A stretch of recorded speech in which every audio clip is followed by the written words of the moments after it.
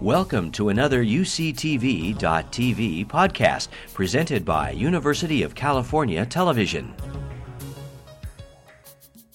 So on behalf of the Graduate Council of the Academic Senate, it's my very great pleasure to welcome you today to the first of two Hitchcock lectures to be given by Dr. Robert Luckey. The Hitchcock Professorship is one of the earliest endowments at the University of California at Berkeley. It was developed from a bequest of property made in 1885 by Dr. Charles M. Hitchcock, a San Francisco physician with a long interest in education. As stated in his will, the purpose of his bequest was to establish a professorship at the University of California for the purpose of giving free lectures on scientific and practical subjects. The fund was allowed to accumulate until 1909, when the Hitchcock Lectures were instituted with the inaugural lecture by the distinguished chemist from the University of Chicago, Julius Stiglitz. The university received an additional gift in 1930 from Dr. Hitchcock's daughter, Mrs. Lily Hitchcock Coit, best known as the donator of funds to build Coit Tower in San Francisco. Mrs. Coit directed that the professorship made possible by this enlarged endowment be designated the Charles M. and Martha Hitchcock Professorship in memory of her parents. The great extent to which this endowment has enabled the faculty, staff, and students of the university, and the general public as well, to become closely acquainted with distinguished scholars from throughout the academic world is evident by the list in your programs of those who have served as Hitchcock lecturers and Hitchcock professors. We are proud to see the long tradition of the Hitchcock Professorship so eminently upheld by the scholar of the stature of Dr. Luckey. In his capacity as Corporate Vice President of Applied Research at Belcor, Dr. Luckey has played and continues to play a key role in the development of the Internet, the World Wide Web, and other artifacts of the information revolution. A revolution which is having a profound effect on the ways in which modern societies function and evolve. He is best known for his invention of the adaptive equalizer, a technique for correcting distortion in telephone signals, which is used in all high-speed data transmission today. Born in Pittsburgh, Pennsylvania, Luckey attended Purdue University, where he received a B.S. degree in electrical engineering in 1957, and MS and PhD degrees in 1959 and 1961. After graduation, he joined AT&T Bell Laboratories, where he was initially involved in studying ways of sending digital information over telephone lines. In 1987, Luckey received the prestigious Marconi Prize for his contributions to data communications. He has also been awarded the Edison Medal of the Institute of Electrical and Electronics Engineering and the Distinguished Civilian Contributions Medal of the U.S. Air Force. Without further delay, I am pleased to present to you Dr. Luckey, whose lecture topic is Failed Visions and Unexpected Adaptations, Reflections on the Interactions of Society and Communications Technology. Bob, welcome. Thank you very much.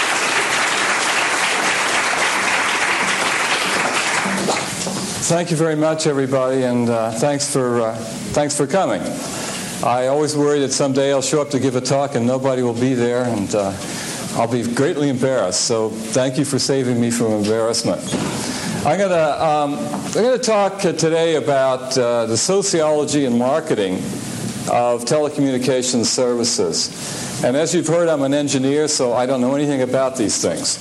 But I don't feel too bad about being here talking about them because nobody else knows anything about these things either.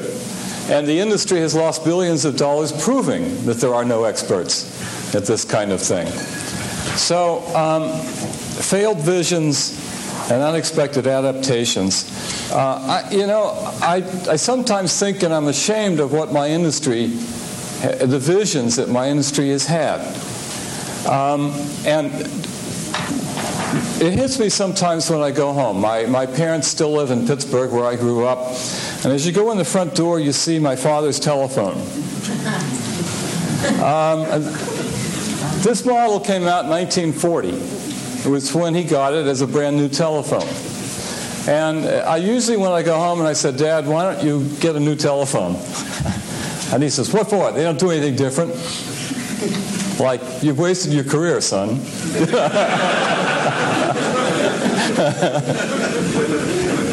And for a long time I thought, this is right. They don't do anything different. But now, suddenly, with all the connectivity we have with the web, which I'll talk somewhat about later, I feel that things have dramatically changed, and maybe my father's telephone no longer is so relevant and so up to date as it has been for 50 years. Get that? Thanks, Leffy. Now, during my career, the telecommunications industry has been propelled by three visions. From about 1960 through 1975, the vision was picture phone. I'm going to say more about that. From about 1975 to about 1985, it was going to be home information systems. And then started about 1985, it was video on demand. These are the three things that drove the investment and all the thinking about telecommunications. And they were all wrong. Now, let's talk first a little bit about picture phone. And I'm not going to go into such detail on some of the others. But picture phone came out in 1964. And you see a picture here of the picture phone. I actually had one for a while. I had one on my desk, and I used it for about a year. And then one day, I think I had the last one in the world.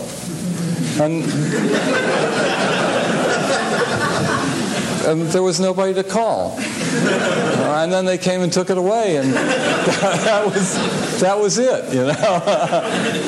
Now, the Bell system spent a great deal of money in the development of this. I actually took a course at Bell Labs in innovation, and we studied the perfect development, and it was picture phone.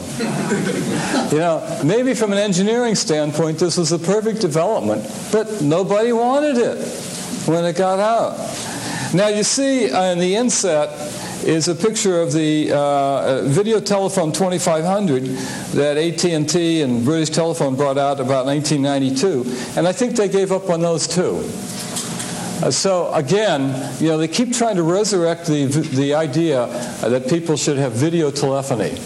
And it's such an easy vision, you know, because it's a natural extrapolation from audio that people should want video. And more about that as we go along. Now, when I was at Bell Labs when we first brought this out, and I remember particularly the studies which were done by the math department predicting the acceptance of this product. And they said that basically the picture phone follows the same mathematics as the plague. Think about it now for a minute. Now, you don't want to be the first person in your neighborhood to get the plague, you know? But once a lot of your friends get it, you know, you're interested in it now. And so what happens is things start out very slowly, and then they kind of take off. And so that they predicted it would start slowly and then take off. And actually, they were half right. Now, nowadays, we put a name to this law. It's called Metcalfe's Law, for Bob Metcalfe, who I'm jealous of having named, a terrible name as it is, 3Com Stadium. As a matter of fact, he told me the next company he starts, he's going to call it Candlestick Systems. But anyway, Metcalfe's law is that the value of a network application grows to the square of the number of users. Now, why is that? Because, like, one picture phone is useless. There's nobody to talk to. As soon as there's another person, it requires some value. And as more people get on, the number of pairwise connections is n times n minus 1 over 2, and then maybe you count it both directions and take away the over 2 stuff. But as you can see, it grows as a square, the number of users. So you get a curve that comes up and then kind of takes off. But the implications of this is very hard to get anything started, because you don't want to be the first person to buy something that requires other people to have it. And again, this law has defeated the telecommunications community. Now, the other law that we always don't take enough cognizance of is the law that you know very well, Moore's law, that really drives everything. And this is incredible to me because, as we all know, Moore's law is not a physical law at all. You know, it's just an observation. It seems to be an economic and social law, but it's very hard for us to have an intuitive feeling for things that go exponentially. And again, I and others mistake how quickly that technology gets so good. I gave a talk about 2 years ago at Kodak, and the digital cameras were just first starting to come out. And I was really interested. I went around to talk to a bunch of friends and said, what business is Kodak in? And the most common answer I got was the chemical business. Now, other people said memories and stuff like that, but it's kind of worrisome if you're sitting in Kodak and you see the camera coming. So I talked to the Kodak people, and they say, oh, well, you know, these cameras, they're expensive, and the resolution is poor. We don't have to worry about it. But you got to think about Moore's law and what happens. I was there trying to sell digital switching to the Bell Labs in 1976. We had a prototype digital switch. And they said, anything you can do with a digital switch, we can do with an analog switch. And we're cheaper. We can make these relays for pennies. And they were right. But, again, Moore's law said that if you extrapolated, in only about 3 or 4 years, the digital was going to be cheaper. And they missed out on that. And again, those two laws govern all these kinds of things. Now, picture phone has had, a life of its own in terms of video conferencing and other things. And it always baffles me, the sociology and the psychology of video conferencing. Incidentally, at Bell Labs for several decades, we had a psychology research department, which was really pretty good. And they did good work, but one day the big boss said, you know, these people never made any money for us. Get rid of them. And so they did. Now later they got rid of the economists for the same reason and stuff like that. But it's very frustrating that that when you look for answers to the kinds of things, why is video conferencing not better? How do people really use it? Now, one of the significant breakthroughs was done by my company, Bellcore, when they came up with the idea of a video wall. And this is a picture of video wall conferencing. I have this facility across from my office, although basically nobody uses it today. But in this kind of a thing, the people in the video are life-size. And it gives you a kind of bonding that doesn't happen when they're on a little screen in front of you.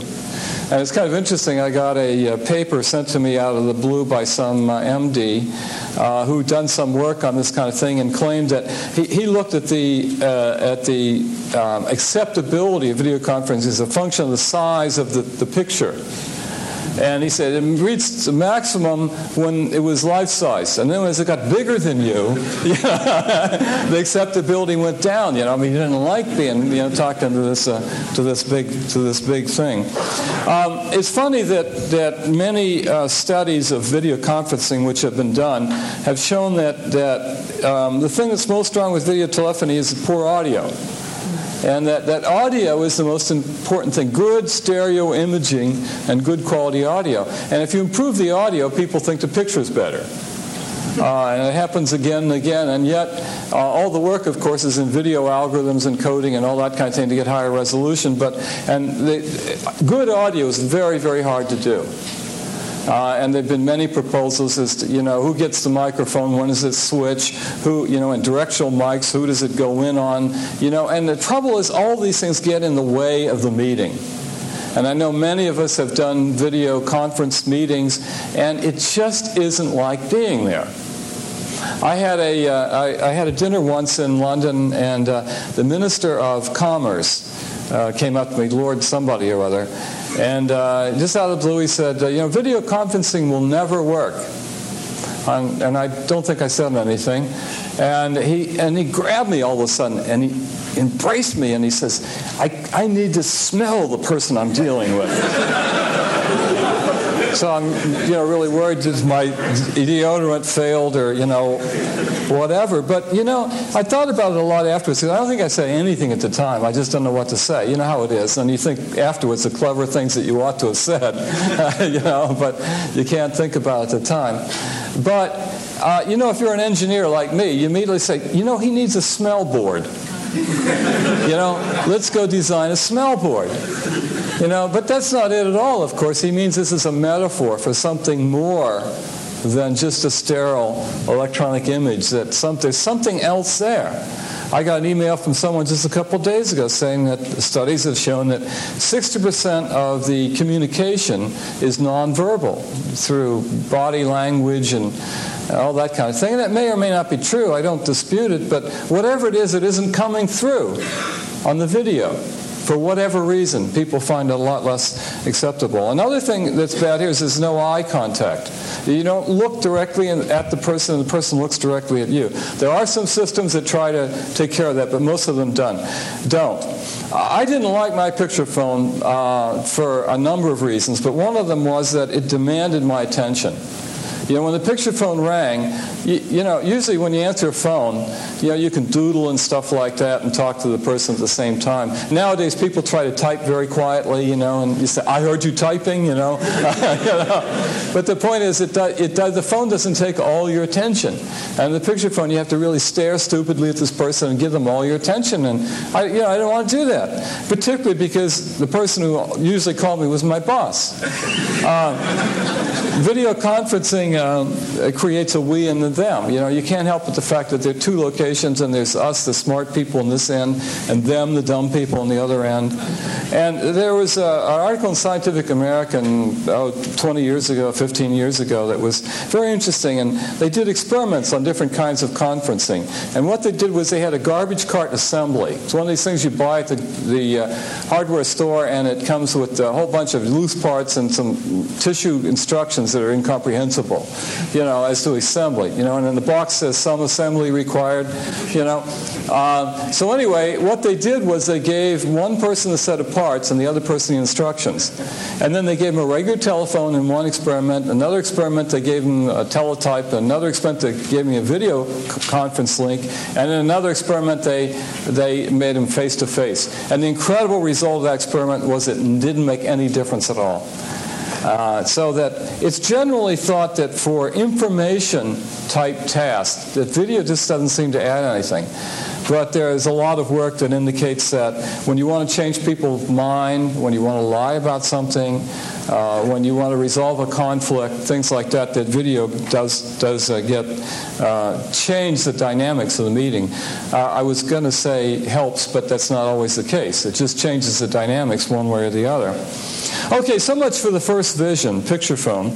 The next two visions that propelled the industry through the last 2 decades, both can be sort of exemplified by this picture. The first was home information systems, and there were a good many, several cable companies, AT&T and others, that lost a good deal of money in trials trying to prove that people would want to get information on their television screen provided by a service bureau. And then in recent years, the great vision of all the industry was video on demand, and that's what this ad is from, British Telecom. The idea that anybody could sit in their living room and order any movie at any time, and everybody will be happy, and this is going to pay for putting a fiber into every home. And the great model here was the video rental industry. Figure if the video rental stores can proliferate the way they have, this is a good business to be in. And so that was going to pay for the broadband infrastructure in America. And all of the executives of the industry went around talking about it. Now it's a completely deflated vision anymore. There was an article yesterday in the New York Times about yet another company, I think it's called Intervision, that is going to bring video on demand to the internet.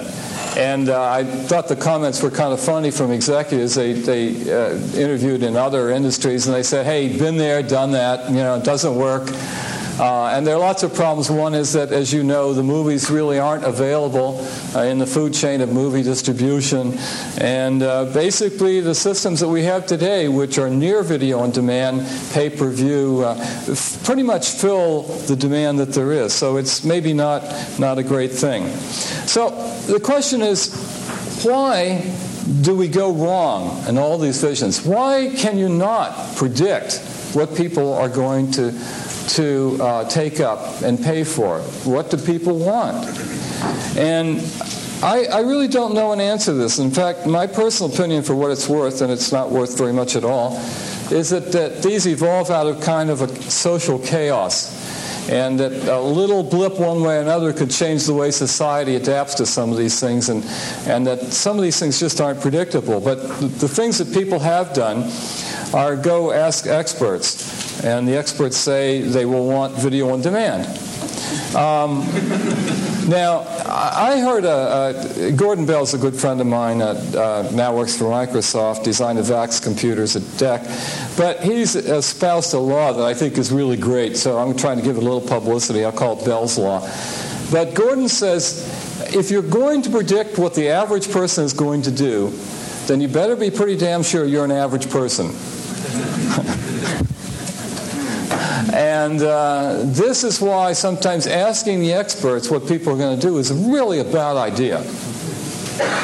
Now, another thing is they go out and do surveys. And this has never produced anything useful I know about. Then they ask focus groups. And focus groups are very good for tweaking things that already exist. They seem to be very bad for asking people about what they might have in the future. And finally, there are the expensive trials that the industry has lost a fortune on through the years. And I don't really understand the purpose of some of these trials. But for example, AT&T did a trial of home information systems in Coral Gables, Florida in the late 70s.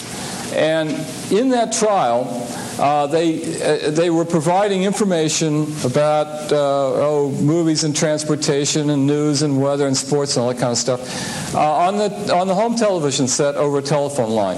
And they selected participants from the Coral Gables area who were the early adopter type of people, high income, high technical kind of people. They gave them an extra TV set, they gave them an extra phone line, and they gave them the service for free for 3 months, and then they asked them how they liked it. And unsurprisingly, they said they liked it. I thought this was very poor design and experiment. And so I accosted the manager in charge of this, and I said, you know, this is not going to give you accurate information. These people feel singled out. They feel like, you know, they've been elevated in stature. And of course they're going to tell you they like it. You know, they don't have to pay for anything. There's no competition for the telephone or for the television set or anything like that. And I'll never forget, the manager said to me, and he stuck his finger in my face, he says, "Lucky, you don't understand. The purpose of this trial is not to fail."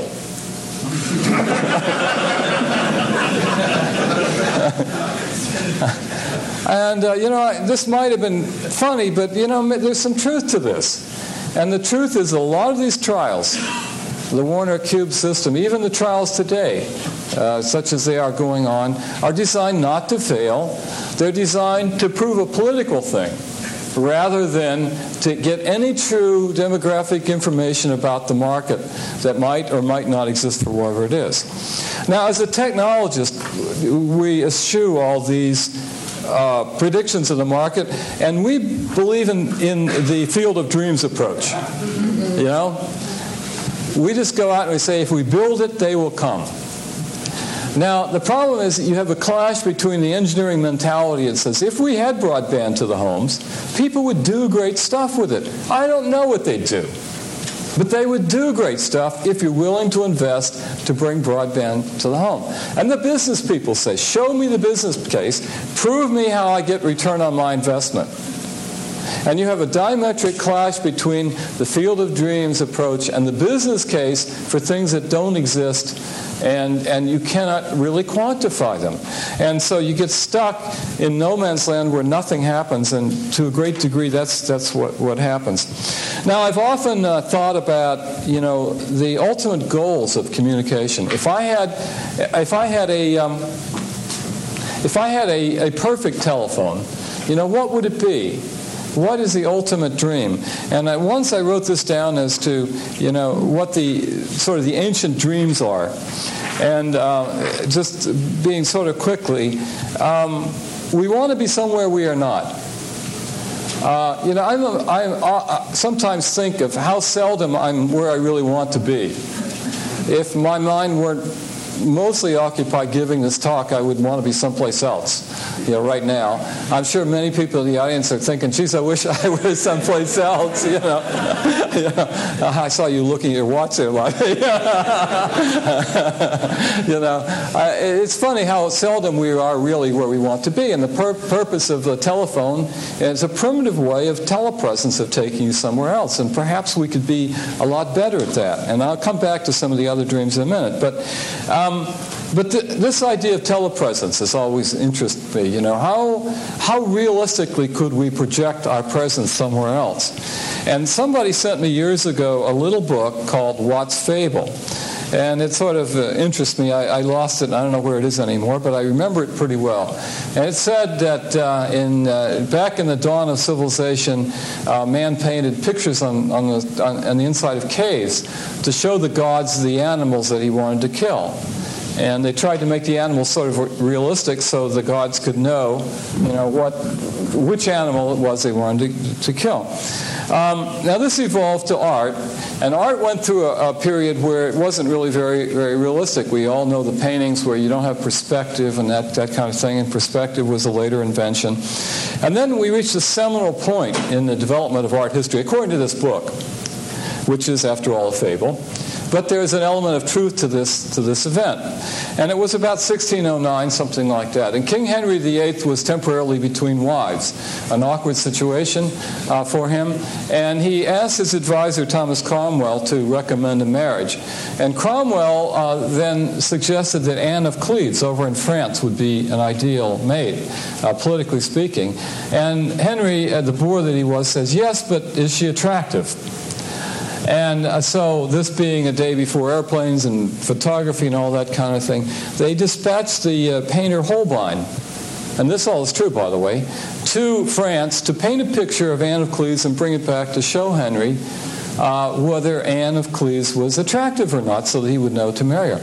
So Holbein came back with the portrait, and King Henry agreed to marry Anne.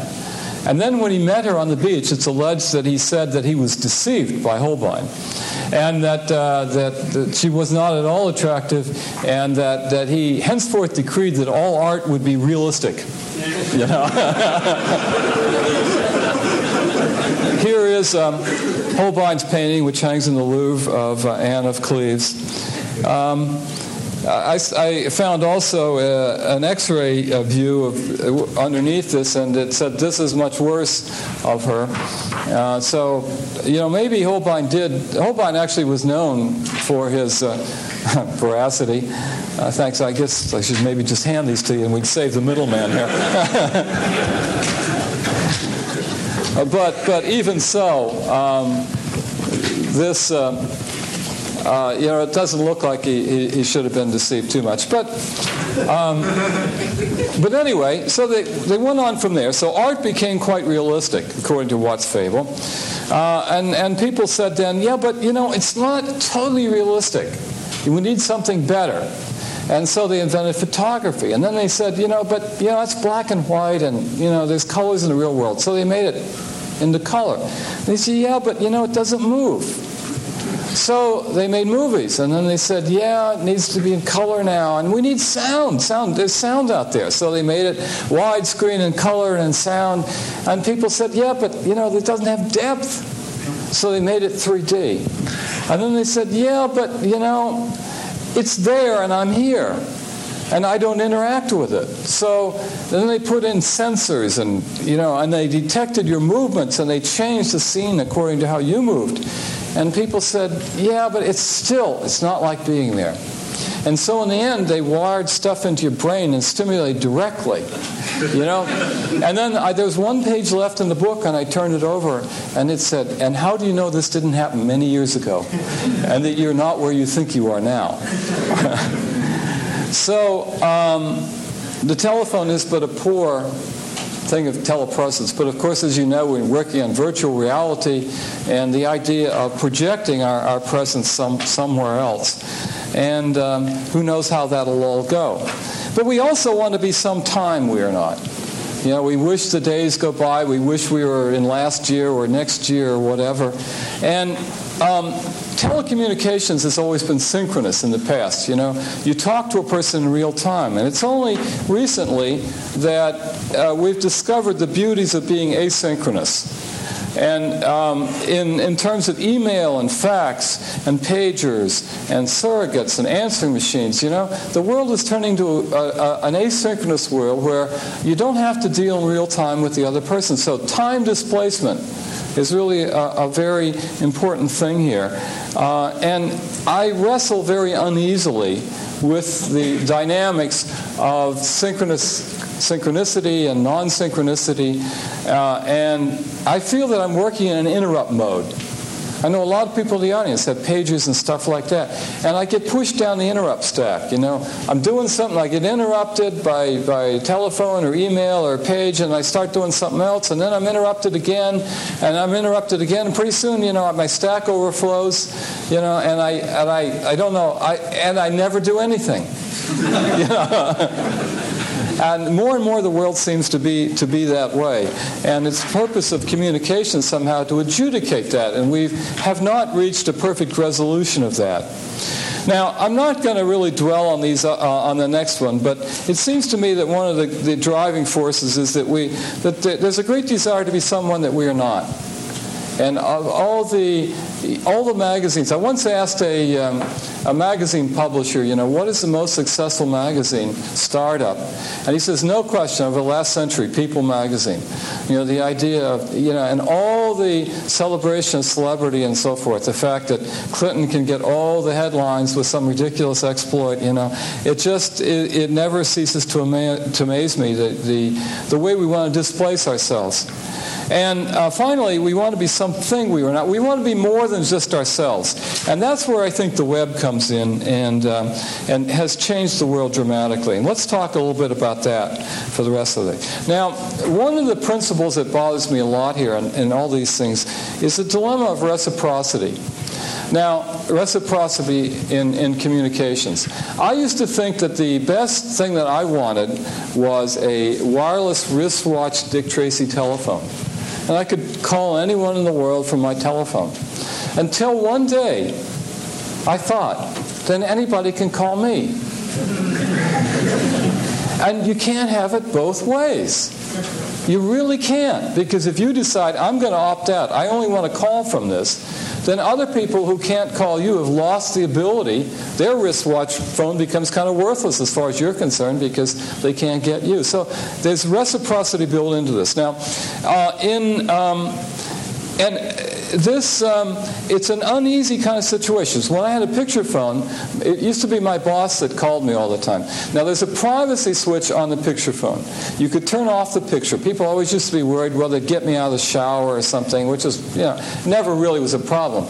But the thing was, after living with a picture phone for about 2 years, I never once threw the privacy switch because you couldn't. They would say, what is he trying to hide? You know? You couldn't. You were compelled to do it. So I was compelled to watch my boss and he me when we did these kinds of things. And I thought, what I want on my phone is a presence dial. And, you know, when a salesman calls, I want to turn the presence down. You know? When I talk to my children, I want to turn it up. I want them life-size and real and, you know, video and all that kind of stuff. But, you know, depending on who you're talking to, but it's not the same at both ends. The boss wants to see me. I don't want to see him. You know, so that it's an uneasy adjudication of what capabilities that you have at both ends, and there's no right answer to that kind of thing. So reciprocity here is a difficult thing, and I even today, often when I hold meetings and someone says, you know, I can't make your meeting, can I dial in? And I really hesitate. I don't want them to do that because it interferes with the main meeting. You know, everyone ends up talking into the microphone. You know, this is absurd. but that's the way it works. Now, wristwatch phones are coming. I saw this ad just the other day. It is a vision, this Dick Tracy thing, and now we get pager wristwatches, and pretty soon there will be web-accessed wristwatches, and who knows, all that kind of stuff. But intimacy directly with communication. Now let's talk about the web, because it's really interesting. Where did the web come from? Not from my industry, with its pathetic view of the future.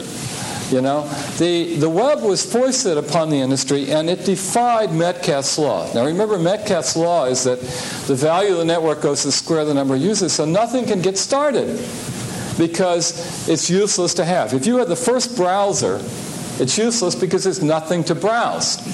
See? So how did this ever take off? And the key to me here that was at first it gets distributed electronically, but moreover, it was free. It was free. And therefore, the cost equals the value when it started.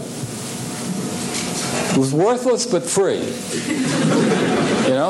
So I downloaded one of the early Mosaic browsers. Nothing to browse. You could just go to NCSA homepage, and that was it. But it was cute and it was free. And so all of a sudden, what you have is you have ignition, because price equals value.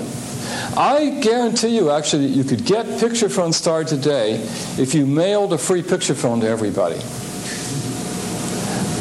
But there's no economic model that allows you to do that. But maybe when internet becomes capable, when everybody has a camera, built into their PC, this is going to happen soon, and then you're able to distribute the software for video telephony and so forth, that people will suddenly adopt it, because again, it will be free on the existing platform that is out there, and it can defy then Metcalfe's law and take off too. Now, out there on the web is changing the sociology of communications day by day, and I watch it and I marvel at it, and we all do, and you could have talks for many hours on what is happening. To me, I divide things in information, commerce, and community. I'm really not going to talk at all about commerce. Perhaps a word about information. Just some of my concerns here. We all know that the page explosion is taking place, and they did some very nice work here at Berkeley on the Inktomi search engine, and turns into Hotbot and stuff. But I really feel that the search engines, just in my humble opinion, aren't keeping up with what's happening out there. I get either 20,000 hits or I get 0. And I can never get 100 or 10 or whatever would be most useful. And I had a big argument about a month or so ago with a professor from Cambridge who's very involved in this kind of thing. And I said, you guys aren't cutting it with the search engines. And she said, no, it's because you're incompetent. And we argued all through dinner, and I don't know who's right, but this is a really interesting problem. And she said, look, all these search engines have help pages, and it's a pathetic fact that nobody goes to them. And nobody really knows how to compose their searches well. And if you did, these are perfectly good things. It's just your incompetence that gets in the way. And I said, I'm sorry, I'm just an average user, and it doesn't work too well for me. It doesn't work as well as I should. I had the experience I think a lot of people have. You set out to find some bit of information, and you never find it, but you find all kinds of other interesting stuff, I'm worried about the accumulation of junk out there. Junk overwhelms everything. 90% of everything is junk, and the law is recursive.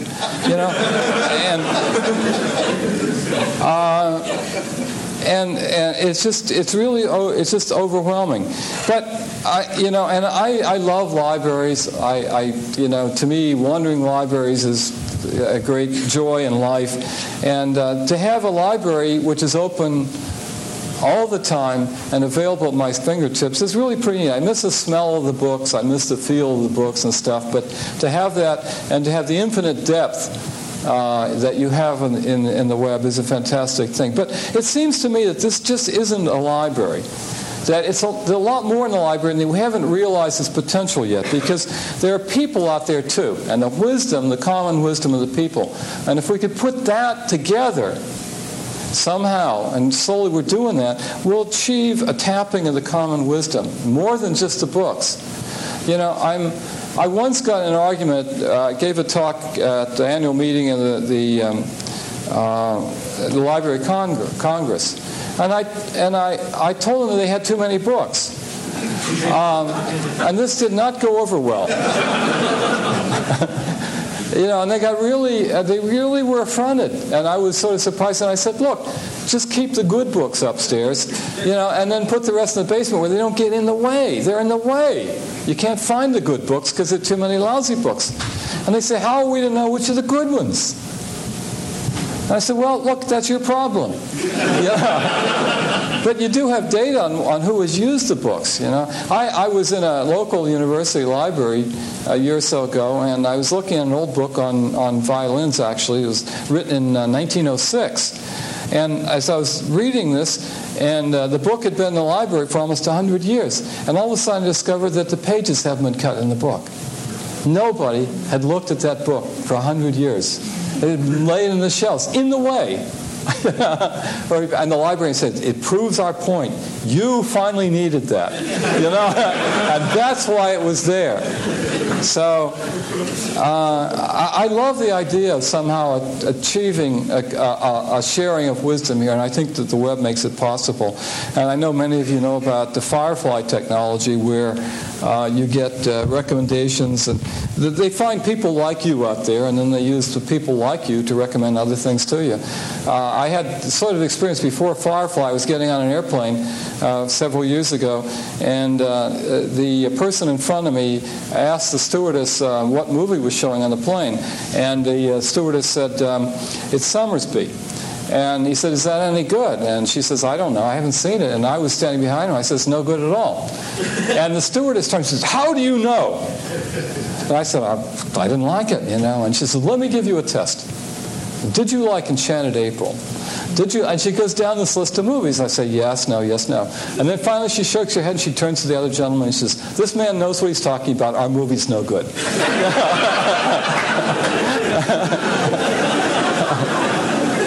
So, as many of you know, in Firefly, what you do is you give them all the movies you liked and didn't like, and the restaurants you liked and didn't like, the movies and the music you liked and didn't like, and then they find other people had the same likes and dislikes as you, and then they use them to predict things that you will like or dislike. And again, it's a sharing of kinds of things. I like the idea of connectedness. You know, we had there was a technical meeting on information on the web, and there was a young graduate student from MIT, a woman that stood up in the back midway through the meeting and says, "You people don't get this at all. This isn't about information. This is about community. Now, you don't get it." And to me, there's a kind of connectedness out there that fascinates me. Now, you all heard about 6 degrees of separation. Everybody separated from everybody else by 6 degrees. And I'm sort of wondering if with this new connectedness that this isn't becoming a little tighter. Maybe 6 is becoming 5, whatever. And what effect does that have on the dynamics of social interactions on Earth? And it's very interesting. Now, there's a little company called Planet All, and I think, unfortunately, several more trying to do the same thing, that wants to form the web of friendships on the web. What they want you to do is to sign up with them and to tell them all your friends.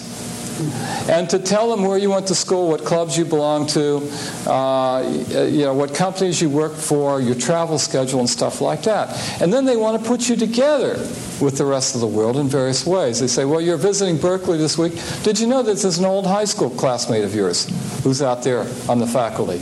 You know? But they can form the 6 degrees of separation and prove it. If they know who your friends are and they know who their friends are, you see, that what they want to do is form the entire association web. And they can say, if you want to get to influence Clinton, that your best path is to go to so-and-so that you know, who knows so-and-so, who knows Clinton, whatever. So, I mean, the social dynamics which are being changed here are fascinating. Esther Dyson, one of these are just a few. I mean, there's so many social things that people are talking about. Esther said, "Conspiracy is hard, propaganda is easy," and this is really well put. You know, conspiracy, you can find other people's like you. You can find your long-lost clones out there. It's pretty easy.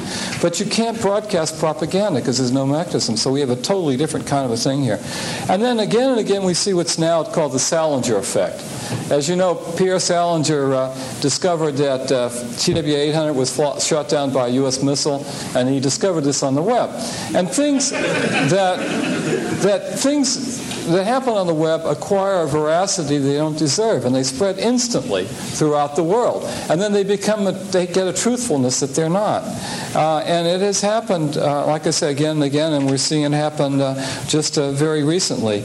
It's funny how these things they really become true. And we've seen it in the Clinton escapades a number of times just recently. Now, some people say that all this is not good, that the web is destroying human connections, that I may argue that there's a greater connectivity, but that actually when I go and take myself to my computer terminal and block out the real world, that this is bad. And Neil Postman has written about this kind of thing about other technologies. And he says technology has an agenda. It's never neutral. You know, that the technology is trying to do something, for better or for worse, and that all technology is a Faustian bargain. It giveth and it taketh away. And the question is, the web is giving these things to us, but what is it taking away? And just one little vignette from Postman, which I think is kind of interesting. He says that even writing, when it was first invented, was controversial. And then, in fact, Plato thought that this was a bad idea. And this is a quotation, actually, from that. And this talks about the invention of writing. And they said basically that because people are able to write things, that there's a negative side to this, that you're going to lose your ability to memorize. And in those days, of course, the Iliad and the Odyssey were passed down verbally from generation to generation. People memorized the whole books, and we lost the ability to do that, of course. This discovery, writing, will create forgetfulness in the learner's souls because they will not use their memories. They will trust the external written characters and not remember of themselves. They will be hearers of many things and will have learned nothing. They will appear to be omniscient and will generally know nothing. They will have the show of wisdom without the reality. And I'm sure the web, when we look back on it, will do that. I once gave a talk to people, and the people from many countries get together to form human associations. And I was talking about the wonders of modern television, and I could sense an animosity in the audience. And I suddenly stopped and I said, how many of you, if you could go back and uninvent television, would do it? And they all raised their hands, you know, that this is bad, that there are very, very negative effects there. On the internet, we get flash crowds just showing up, given places. Right now, for example, the Drudge Report, you know, had 50,000 hits a day or so, and now they're up to, you know, better part of 1 million hits a day because of the Clinton stuff going on. People show up. And in millions. We've never had this ability before, where everybody could show up one place, and then they all disappear and they go somewhere else. People are trying to change the whole nature of the web, from pull to push. And we'll see how that goes. Maybe the broadcast media will go there. Well, I'm kind of running out of time. There's so much that we could talk about here. So I want to talk one more thing with you, and then I will shut up for now. I want to give you my pet invention, if I might, in the way of a social thing that can be done by telecommunication. It's a great invention which I give you for free. Now, and it comes from the idea that I'm fascinated with of ubiquitous embedded cameras on the net, live cameras. They are springing up, thousands and thousands of them out there right now. And you can get them. Yahoo has a listing, and there are several amateurs that keep giant listings of these things.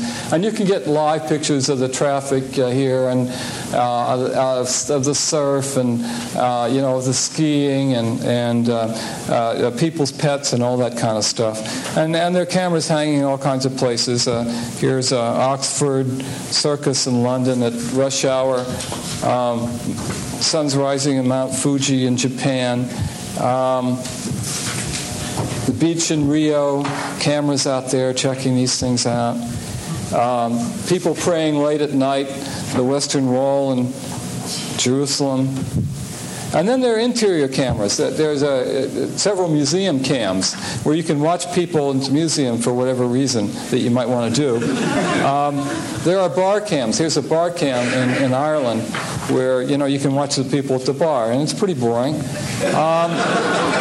And then there are people who put cameras for some ungodly reason in their living room. And, you can just sort of tune in the living room and see what they're doing. And I don't know why. I showed this to my daughter and sort of, she's like, I can't believe this. We're looking at these people's living room, I don't know. And then there are people that hang these in their office. And there's Don, whoever he is, working in his office. And I watched him work for a while and I thought, Jesus, this is boring, And then there's Steve Mann at MIT, who for several years, wore a head cam. And you can tune in on Steve. I think he's just given it up recently. And on a recent trip up to the Media Lab, I saw him sitting on a sofa without his apparatus, and my host was saying, gee, I didn't even recognize him, because everybody at MIT has gotten used to seeing him walk around with this camera on his head. And you could just sort of download live pictures of what he was seeing and doing. And it was pretty boring again, pretty stupid. So now for my great invention. I thought, I got a camera, and by the way, cameras are going to be really, really cheap and ubiquitous. I've seen cameras that are the size of a button, have built-in wireless internet access, and that have potential going for $5. So that, everything can be online. And you realize you could get to a place where all the world is sort of stitched together with live cameras. Now, so I have a camera, and I thought, what do I want to see? And my first idea was to put it in my backyard and focus it on my house so that when I'm on a trip like this, I could download a live picture and see if my house is still there. And it gave me a sort of a feeling of, confidence. Like when you're driving home and the fire engine's coming the other way, a little worried about this. And then I thought, well, no, better I put it in my front hall and focus it where my dog sits. And I could see if my dog is okay, and that would be kind of neat. And then I came up with my great idea, and basically it's a dog cam.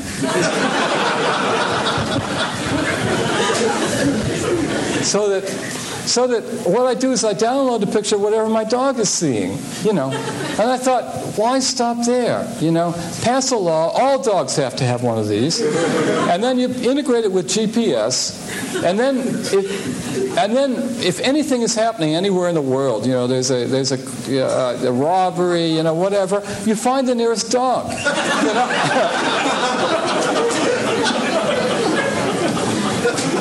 And get a live picture. That's my great invention. It's all yours if you want to do it.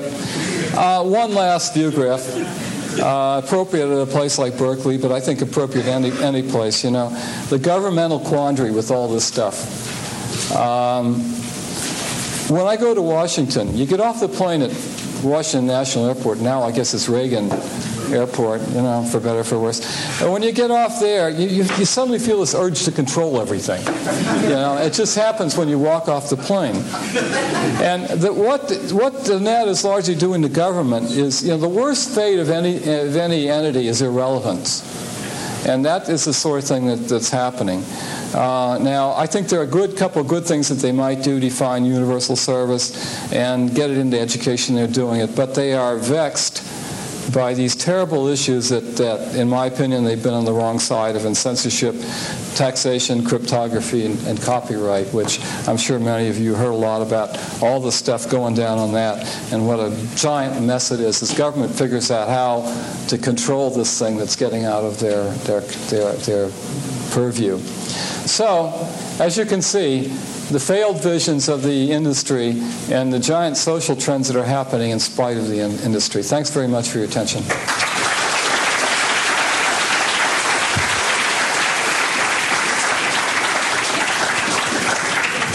Am I supposed to take questions? Yes. For a while. Okay. Well, not too long, because I know people want to get away. Yes?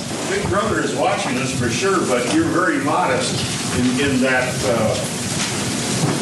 the internet, the fiber optics are all there for use for developing further right now. And it wasn't a failure. It's a great success in how fast fiber optics develop. Oh, absolutely. The technology is a great success. And fiber optics has brought the capability to the world. And that should not take away at all from that. No, the capability, it's what gets overlaid on that. That's the important thing. But the failure of one of these visions, video on demand, has prohibited the fibers from getting to the home, because that was the way it was going to be done. Yes? Okay, so DSL, failed vision? No. A failed vision, or will it happen? I think it'll happen, Jeff, but we'll see. I think it'll happen because what's happening is the computer industry is going to push it. And as you've seen, they said the telco industry has just been slothful on this. And I know because I've dealt a lot with them, and they have other priorities. They're being torn apart by competition and so forth. And they say, we don't even know if we can make money out of this, so we don't want to do it. And the computer industry said recently, you guys got to get off your duff. You know, we're doing great things with computers, and you're the bottleneck. And so I think they'll force it on it. And the other thing about cable modems, and I'm going to talk about this Thursday, so I don't want to go into it now, but cable modems are the arch enemy of DSL. And so they're going to make DSL happen just because it's an arch enemy they have to beat. Yes? Yes, on the video phone, are you able to see the other party when he answers the phone or when his phone rings? Yeah, when he answers the phone, you see it, yeah. For better, for worse. For richer, for poorer, yes. Yes? Yeah, I was wondering about the implications for the 4 billion people who don't have this technology. They haven't gone through the stages like the U.S. has done and stuff like that. Well, I'm really thinking of other countries that go straight to cellular or maybe geodesic or something like that. I'm just wondering what your thoughts on that. I'm fairly bullish about these 4 billion people getting service one way or another. There's a very nice article by John Perry Barlow in the Wired magazine about Africa last month. Africa, Wired, it's coming a lot faster. And the young people of the world, and a lot of those 4 billion are young people, take very well to this kind of thing. And in the U.S., the model is to have a personal PC in your home. And other people can't afford it, but to get community kiosks. And there's a different culture that's arising in some of these places around it. And I do think that wireless will get ubiquitous and cheap for access. So I really think that it'll happen, faster. Of course, California leads the world by far. Other questions? Yes. Oh, well, actually, that's part of my question. I'm not quite sure how to phrase this, but I'm wondering, as you spoke, if you believe, is there something arising out of this idea of connectedness that might take us not against or alternatively, but to another sort of more balancing model than competition, which, right now the internet and so on is so bound up with business and even universities, but there is a little bit of competition when you deal with university. Is it taking us to a model of collaboration that may be, may balance this whole thing out in some way, sociologically? That's a very interesting point. I've never thought about that. But there is in the internet, in its original form, a real spirit of cooperation. People put stuff on for free. And I really get a kick out of it because the free stuff washes out the commercial stuff. They can't charge for stuff because there's too much free stuff. And there's that real spirit about it. So you may be right. But in industry, of course, competition has just gotten worse and worse. So it's going the other way. But the notion of collaborative creativity and collaborative learning that's arising out of this. Yeah. There's even a little company that they create music jam sessions on the net with musicians in different cities, and of course, like anything else, one of the difficult things is who owns the intellectual property when they create good music, And in the end, and particularly difficult because they had robots that do some of the soundtracks with them. And the trouble is, does the bot own its own, its own soundtrack kind of a thing? And so they're coming up with a bill of rights for bots. Yeah. Okay, let's go back here. A venture capitalist and somebody came to you with a video phone coming at me today, what would it have to look like for you to actually fund it? I wouldn't fund it at all. There's nothing to do with the concept at this point. To me, this is just I'm just too cynical about this right now. I mean, people have been tried it and tried it and tried it and tried it.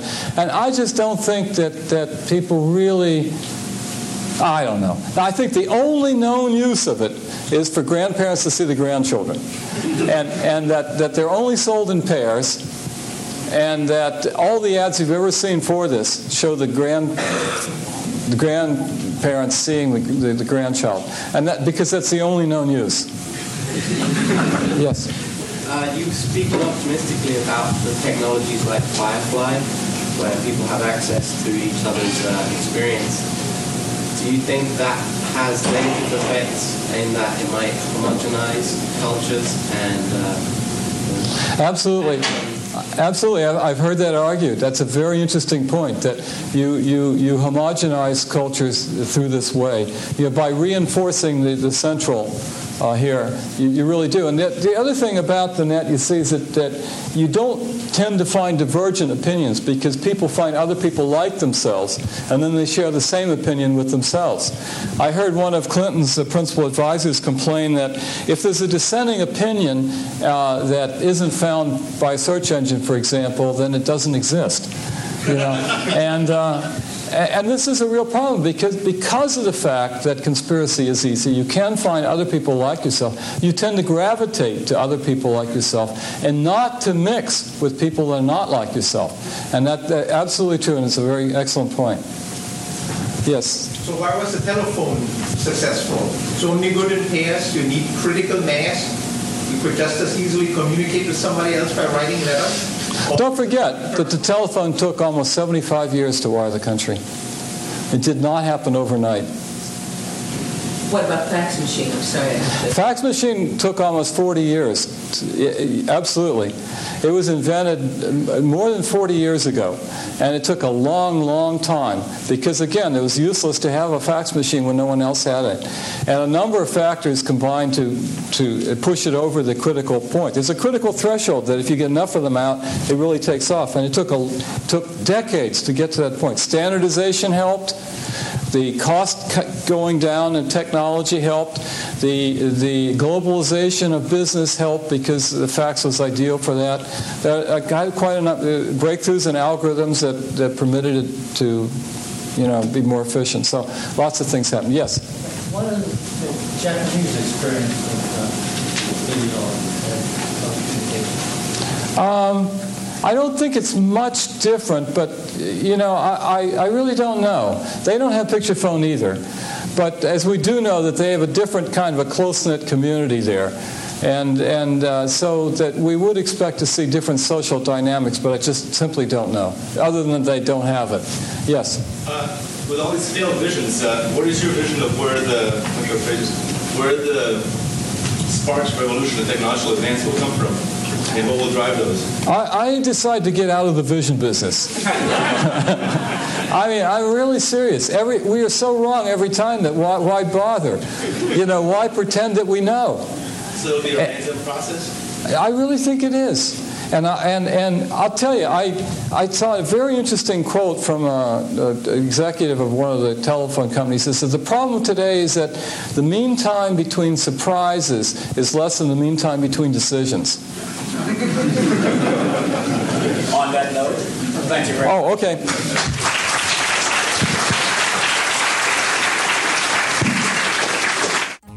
You've been listening to a podcast by University of California Television. For more information about this program or UCTV, visit us online at uctv.tv.